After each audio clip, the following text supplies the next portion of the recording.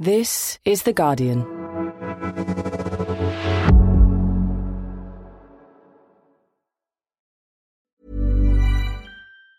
Tired of ads barging into your favorite news podcasts? Good news. Ad-free listening is available on Amazon Music for all the music plus top podcasts included with your Prime membership. Stay up to date on everything newsworthy by downloading the Amazon Music app for free or go to amazon.com/news ad free. That's amazon.com/news ad free to catch up on the latest episodes without the ads.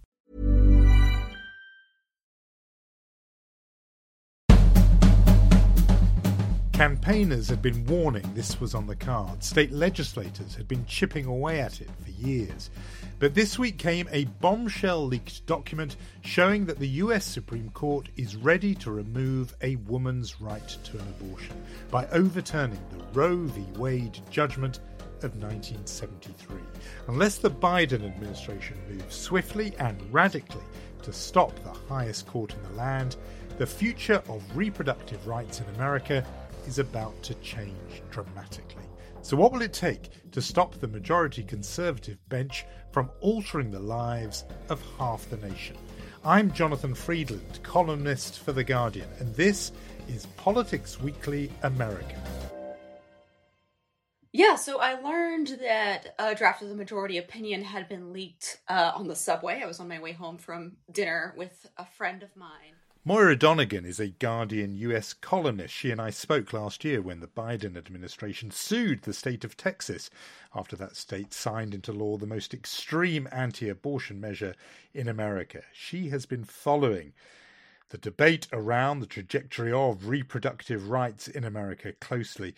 She wrote a column for The Guardian as soon as this leaked judgment of the Supreme Court became known, writing, "It'll make women prisoners to their own bodies and to men's ideas of what those bodies must mean. It will make our country weaker, crueler, stupider, and less vibrant." As you can imagine, these last few days have been pretty painful. You know, Jonathan, I write about this stuff for a living. I've known Roe v. Wade was going to be defeated for quite some time. I'm also a woman. I'm also a American citizen. I am a person with a lot of great faith in my country, and I'm also a feminist who has tremendous investment and appreciation for women's talents and belief in what women can do when they're free. And there's no amount of intellectual understanding or preparation that can insulate you from the grief and terror of realizing what's about to come. It was a really terrible moment. We're going to stay focused on what could be a historic leak of an even more historic draft opinion, signaling that the Supreme Court may be set to overturn Roe v. Wade.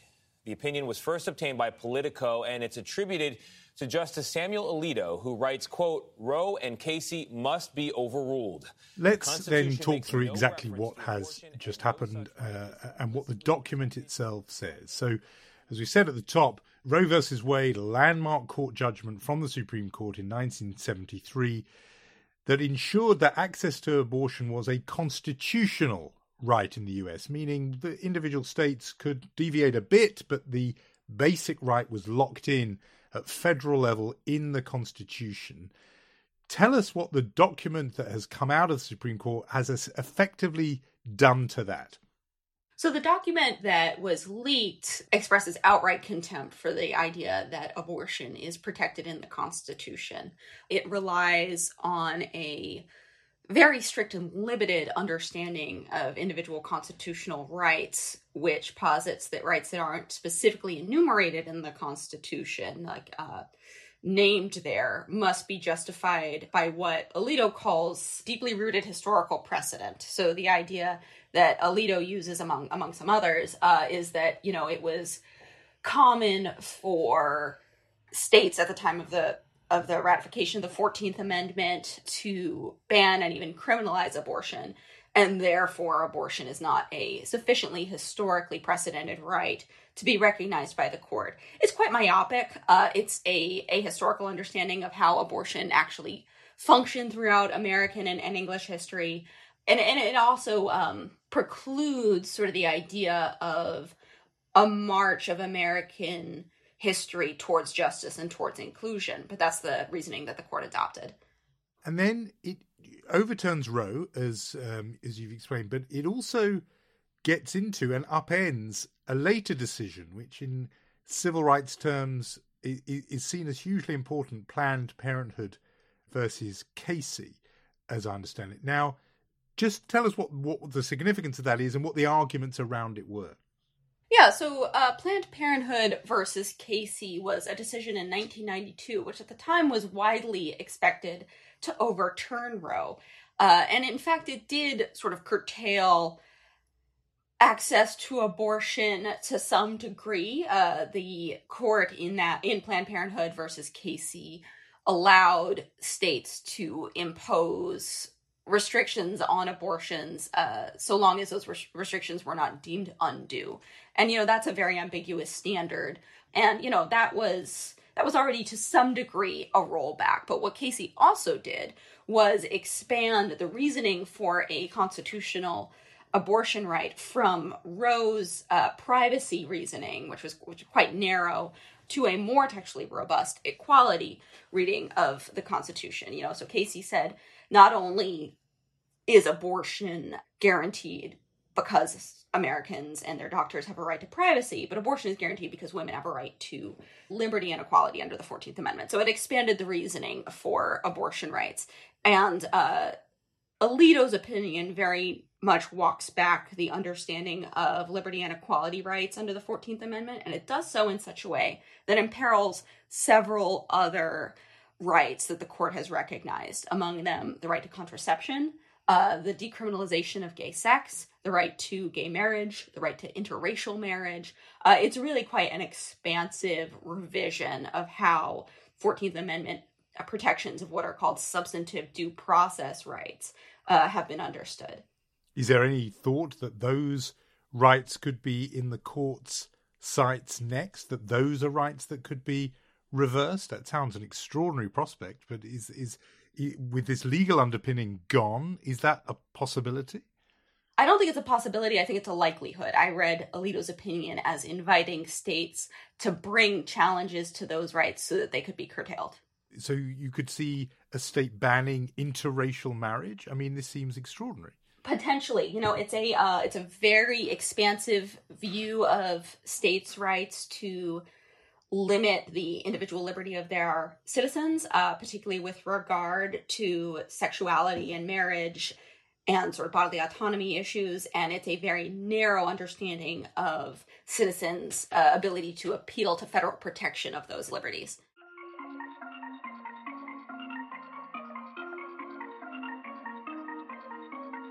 Now, much of the discussion and much of the fury that's unleashed in America right now is predicated on the assumption that this document will be the court's final decision. Now, of course, this was a draft. We've been stressing it. So has much of the coverage ever since it was leaked. But what's your view? I mean, how likely is it that a document at this stage of the drafting does then get changed substantively or become diluted? Or should we be thinking this is going to be the final ruling? So we know that the draft of the document that we've seen has 5 votes of support. It has the votes of Samuel Alito, Clarence Thomas, Brett Kavanaugh, Neil Gorsuch, and Amy Coney Barrett. There is some reporting and a lot of speculation about the vote of John Roberts, the Chief Justice, but that's not certain. And we do know that there are occasions in which justices change their reasoning over the course of deliberations and even on rare occasions even change their votes. But I would be surprised if the decision that we saw come out of the court, likely at the end of June, is substantially different from this one. And indeed, I think there was a line from Alito in his opinion, essentially pleading with his fellow judges to hold firm and to stiffen their spine in the face of what might be coming. Yeah, the justices know that this is an unpopular opinion. Abortion rights are, contrary to Alito's claim in his opinion, they're not actually tremendously controversial. There is widespread majority support for abortion rights and indeed for Roe v. Wade. So the justices know very well that they are acting contrary to public opinion here, but they have the power to insulate themselves from public opinion. And the public doesn't have much power to check them. But Alito, I think, anticipated a huge backlash and sort of said, we've got to hold firm anyway. Let's say that is what happens, and this does pass. Walk us through exactly, almost in sort of immediate terms, would happen as a consequence. Abortion would become illegal more or less immediately in a majority of American states. So about 13 states have what are called trigger laws, which are laws that have been on the books often for many years, anticipating exactly this moment, that will ban abortion as soon as Roe v. Wade is overturned. Many other states have pre-Roe bans that are still in effect or will go into effect once the Roe decision is overturned. And we can expect states that don't have such laws in place already to clamor to ban abortion within their borders. So it's estimated that abortion will become illegal in 26 or 27 states, and it will create a vast geographical region in this physically very large country in which illegal abortion is inaccessible. And we're talking really, I suppose, about the southern states, and what I suppose women would have to be braced to travel hundreds of miles to get into, maybe even more than that, to get into states where it is legal, and that would be obviously very costly. In some cases, I suppose, impossible. Who do people who are expert on this, like you, think will be most affected by this change? What groups are most vulnerable to this change? Abortion will be rendered illegal throughout the American South and the former Confederacy. It will also become illegal in much of the Midwest plains and up through our very large Mountain West. These very rural areas are places where women will not have access to abortion, and that traveling that you mentioned, the traveling to access a legal procedure in a place where abortion has not been banned, that's travel that happens over hours or even days. It's travel that you need a plane ticket to go to. So when we talk about who's going to be most impacted, what we're looking at really is low-income women who don't have that money to travel.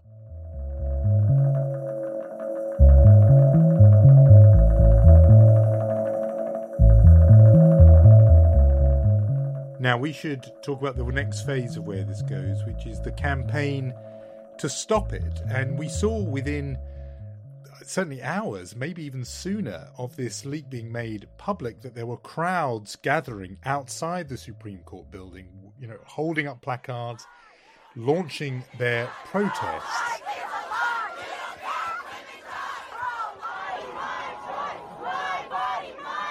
And that's partly because this very unusual situation of a decision from the Supreme Court being leaked or known about before it had been formally published by the court. And there is a whole very interesting, admittedly tangential, but interesting part of this story that has got a lot of people in Washington exercised, simply because it is so rare for a judgment of the Supreme Court to leak. It is normally absolutely watertight. But that goes to the question of sort of galvanizing opposition. So let's just talk about that a bit. What is the speculation so far about who might have leaked this judgment and why they did it? You're right. That is quite unusual. And particularly in a case that is so tremendously controversial and so tremendously significant for American lives. On the right wing, I can tell you there is universal sense of assurance that this leak came from the left. I would cast some skepticism on the right wing sense of outrage and persecution that this is a left-wing leak. But, I think the leak question, it's hard for me to get too worked up about it, frankly, when the content of what was leaked is so much more substantial and is going to be so devastating for people. I think it's, if anything, it might be a bit of a distraction attempt to divert attention from just how cruel and how maximalist and really reckless this opinion is. Sure. I think one consequence of it, though, is the point I mentioned just earlier, which is it does at least give Democrats and others opposed to this change some time to marshal their forces and prepare a response rather than be caught by surprise. How do you see particularly the administration, the Biden administration, responding to it, what they can do, now that they can't claim to be ambushed by it when it comes, because they've had due warning here. What options are available to the Democrats, to Joe Biden's administration, to prevent this happening, or at least to be ready in response to it? Very candidly, I've been quite disappointed with the Biden administration. They have not been leading on this issue. They have not been treating it with the seriousness that it deserves. Until yesterday, Joe Biden refused to even say the word abortion, as the right to abortion was threatened by this case and by this extremist court. After the court allowed SB 8 in Texas to go into effect, there were a lot of proposals for things that Joe Biden could do. The fact that a state was curtailing and banning a federally recognized right gave him the authority to send the National Guard to protect abortion clinics, or to have federally employed medics perform abortions in federal buildings and on federal land for Texas women. He didn't do any of that. He issued a statement that wasn't particularly strongly worded, and he had his Justice Department say that they would step up enforcement of what's called the FACE Act, a little enforced federal law that is supposed to prevent protesters from blocking entrances to abortion clinics. It was a very weak response. He has also not been leading in Congress. He has not made a campaign for the Women's Health Protection Act, a federal law that would codify Roe, that has passed the House of Representatives but is languishing in the Senate and failing to get support. He has not been willing to expand the Supreme Court to create a more robust and long-standing defense of abortion rights in that most influential and most powerful branch of our government. So, Biden is not leading on this issue. Many activists have been saying this, that, it's not enough now to talk about, next moves ahead. It's all the failure by the administration to do something in advance of this moment. But given where we are now, I'm just interested to see if there are some options. And one is this notion of, which we've talked about on this podcast before, of enshrining into law the Roe protection of the constitutional right, making it a legal right that's passed by Congress. And to do that, to break the filibuster that normally requires a majority of 60 in the Senate, and say instead 50 votes plus one, the tie-breaking vote of the vice president, would be enough to pass abortion rights into law. And then the Supreme Court could not overturn it because it would have been passed by Congress. That's the thinking. Just tell us whether you think that is a possibility, what the obstacles are in the way. And one thought I have myself is that if it even got to that point, and if Joe Biden said, okay, I'm prepared for this exceptional circumstance to lift and break the filibuster, whether actually there would be 50 votes in the Senate to enshrine a woman's right to choose into law, given, and again, we've talked about it in this podcast, the sort of maverick voting habits of a Joe Manchin in West Virginia or Kyrsten Sinema in Arizona. Are there the votes for it, or will it take, as I think Joe Biden sort of hinted, elections, in fact, stated voters will have to elect pro-choice officials this November in those midterm elections? You're right that the Women's Health Protection Act does not have 50 votes. Joe Manchin, a Democratic senator from West Virginia who is quite conservative, is an opponent of abortion. A lifelong Catholic, Democratic Senator Joe Manchin tells me that he's always been pro-life. And despite getting pressure from progressives in his own party, he tells me that he believes federal funds should not be used to fund abortions anywhere in the country. And he has said that he would not be willing to vote for the Women's Health Protection Act. And I think it's even less likely that he would overturn the filibuster in order to allow it to be passed. There was some speculation that a pair of nominally pro-choice Republican senators, Susan Collin of Maine and Lisa Murkowski of Alaska, might be willing to back the bill, but that has not been forthcoming either. Biden has sort of passed the buck on to the November elections, but liberals in this country are quite tired. It was a feat of tremendous organizing and really exceptional amounts of manpower to win Biden the presidential election. And there's I believe, a red wave coming in November. Hopefully it will not be as bad as it potentially could be. But the idea that we can simply outvote the judicial activism of this extremist court is, I think, a tad naive. I mean, I wondered about the red wave and whether or not that could be stopped by women voters, including ones who normally vote Republican, who nevertheless want to, perhaps in the secrecy of a secret ballot, secure and protect their right to have an abortion. And I wondered, therefore, if you could see a galvanizing in turnout and in party choice of women voters who say, enough's enough, this is too much, and do come out for Democrats. Or is that, well, you did say it was naive. Is that naive too? Well, it's optimistic, and I hope it's not naive. I hope it happens. I will say that abortion has been a very public issue in American politics for many years. Republicans have been campaigning on it very passionately for many years. I think the voters who are motivated by abortion rights on one side of the issue or the other have more or less already sorted themselves into parties. There's no predicting the future. That's, the lowest form of journalism. I hope to be surprised. I hope to see a galvanizing effect on American voters, but I don't think we should count on that.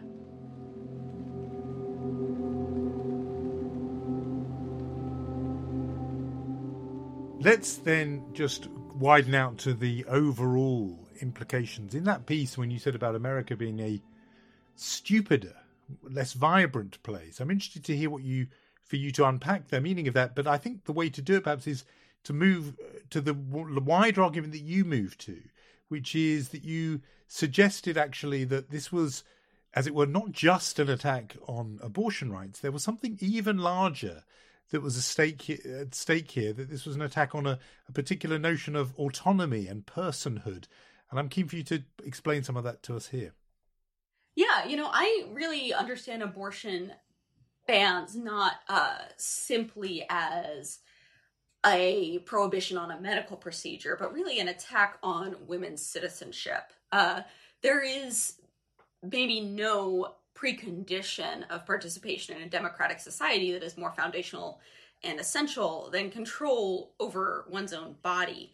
If you can't make a decision about when you're going to be pregnant, about when you're going to start a family, about how large that family will be and what it will look like, I think it's really hard to also dictate your life in a way that can make intellectual and civic contributions. And I think it's really hard to call yourself free. And I think that as we see abortion bans go into effect, as abortion becomes less accessible, more expensive, I think we're going to see a lot of, sadistic cruelty and eventually prosecution of women seeking to control their own lives. But I also think we're going to see an attrition of women's talent and women's gifts, people who would be able to contribute things other than child rearing. Their contributions won't be made, and that will make us all much poorer spiritually. And others have made the point that women will, for the first time in their history, they stand to have fewer rights than their mothers or even their grandmothers.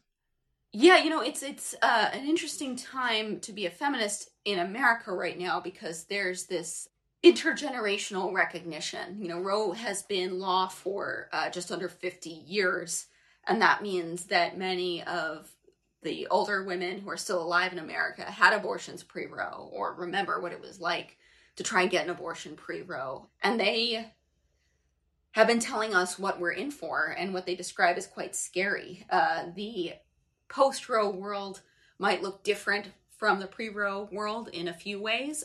Medication abortion is much more widely available now, which is a much safer way of self-managing an abortion. And there's already efforts, particularly from international nonprofit groups, to help American women access that safer way of self-inducing.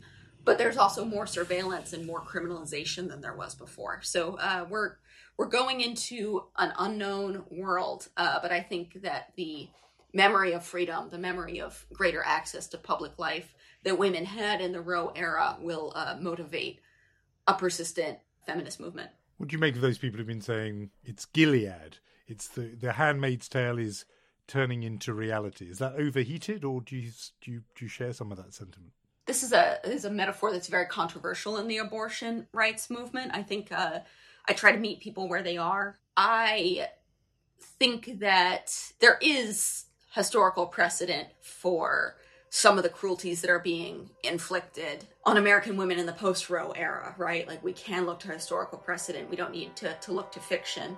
On the other hand, I think alarm and sadness and rage are all appropriate responses to what's happening to us.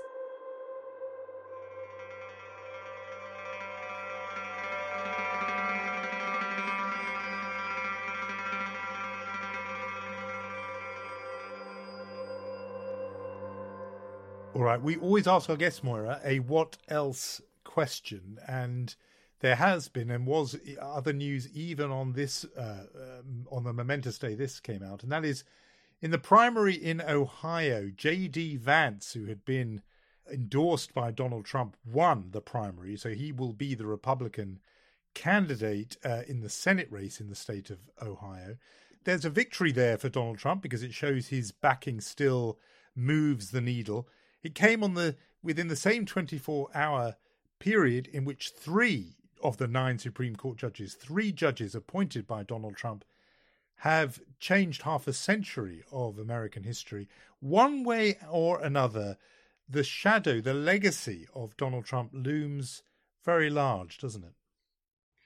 It does. I do think that Vance's victory in that primary, which, before his endorsement by Trump, he was not predicted to win, it does show that he is still a towering figure in the Republican Party and that he can still move votes. I have absolutely got to thank the 45th, the President of the United States, Donald J. Trump. Ladies and gentlemen, thanks to the President for everything, for endorsing me. And I got to say, a lot of the fake news media out there, and there are some good ones in the back there. There's some bad ones too, let's be honest. But they wanted to write a story that this campaign would be the death of Donald Trump's America First agenda. Ladies and gentlemen, it ain't the death of the America First agenda. But also, I see Vance's victory and Vance's campaign as sort of coextensive with the anti-choice movement that we're seeing come to fruition on the court. Vance has run a grievance-focused campaign. He has rallied anger at people of color, at women's liberation, at abortion rights, indeed, at women's entrance into the workforce, at gay rights. It's an identity-based campaign. It is an anger and grievance-based campaign, and it has had, especially now with the endorsement of Trump, quite a bit of appeal to voters in Ohio, and we'll see if he wins in the general election. Moira Donegan, I know it's been a tough week. Thank you so much for joining me. It's been a sobering conversation, but thanks for joining me on the podcast. Thank you, Jonathan. And that is all from me for this week. Do listen back to Thursday's episode of our sister podcast, Today in Focus, where Jessica Glenzer explains in more detail the ramifications overturning Roe v. Wade will have on the day-to-day lives of millions of Americans. So do listen out for that. Now, a shift of gear. I want to let you know about a rather nice thing The Guardian is doing this very moment, and that is partnering with this year's Glastonbury Festival. To enter worthy winners, all readers need to do is nominate someone they believe deserves to win one of 10 pairs of tickets to Glastonbury. There will be a link on today's episode description on the Guardian website that will let you do just that. You must be in the UK to enter. You've got to be 18 years of age or older. You'll have to get permission from your nominee to enter on their behalf, so no surprises, I'm afraid. Make sure you hurry, though, because this competition ends on Sunday, the 8th of May. But for now, it's goodbye. The producers this week were Danielle Stevens and Natalie Katena. The executive producer is Maz Ebtehaj, and I'm Jonathan Freedland. Thanks, as always, for listening.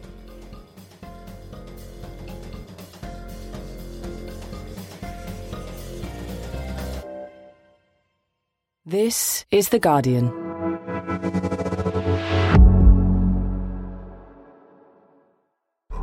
Coming soon, a 4-part investigative series. A new civil rights division has been set up in New Orleans. Their task? To re-examine thousands of cases and work out whether those people should still be in prison. This 6-month investigation takes you into the heart of the Deep South and asks, is it possible to right the wrongs of the past? Listen to The Division New Orleans from this Friday, 6th of May, and across the weekend on Today in Focus.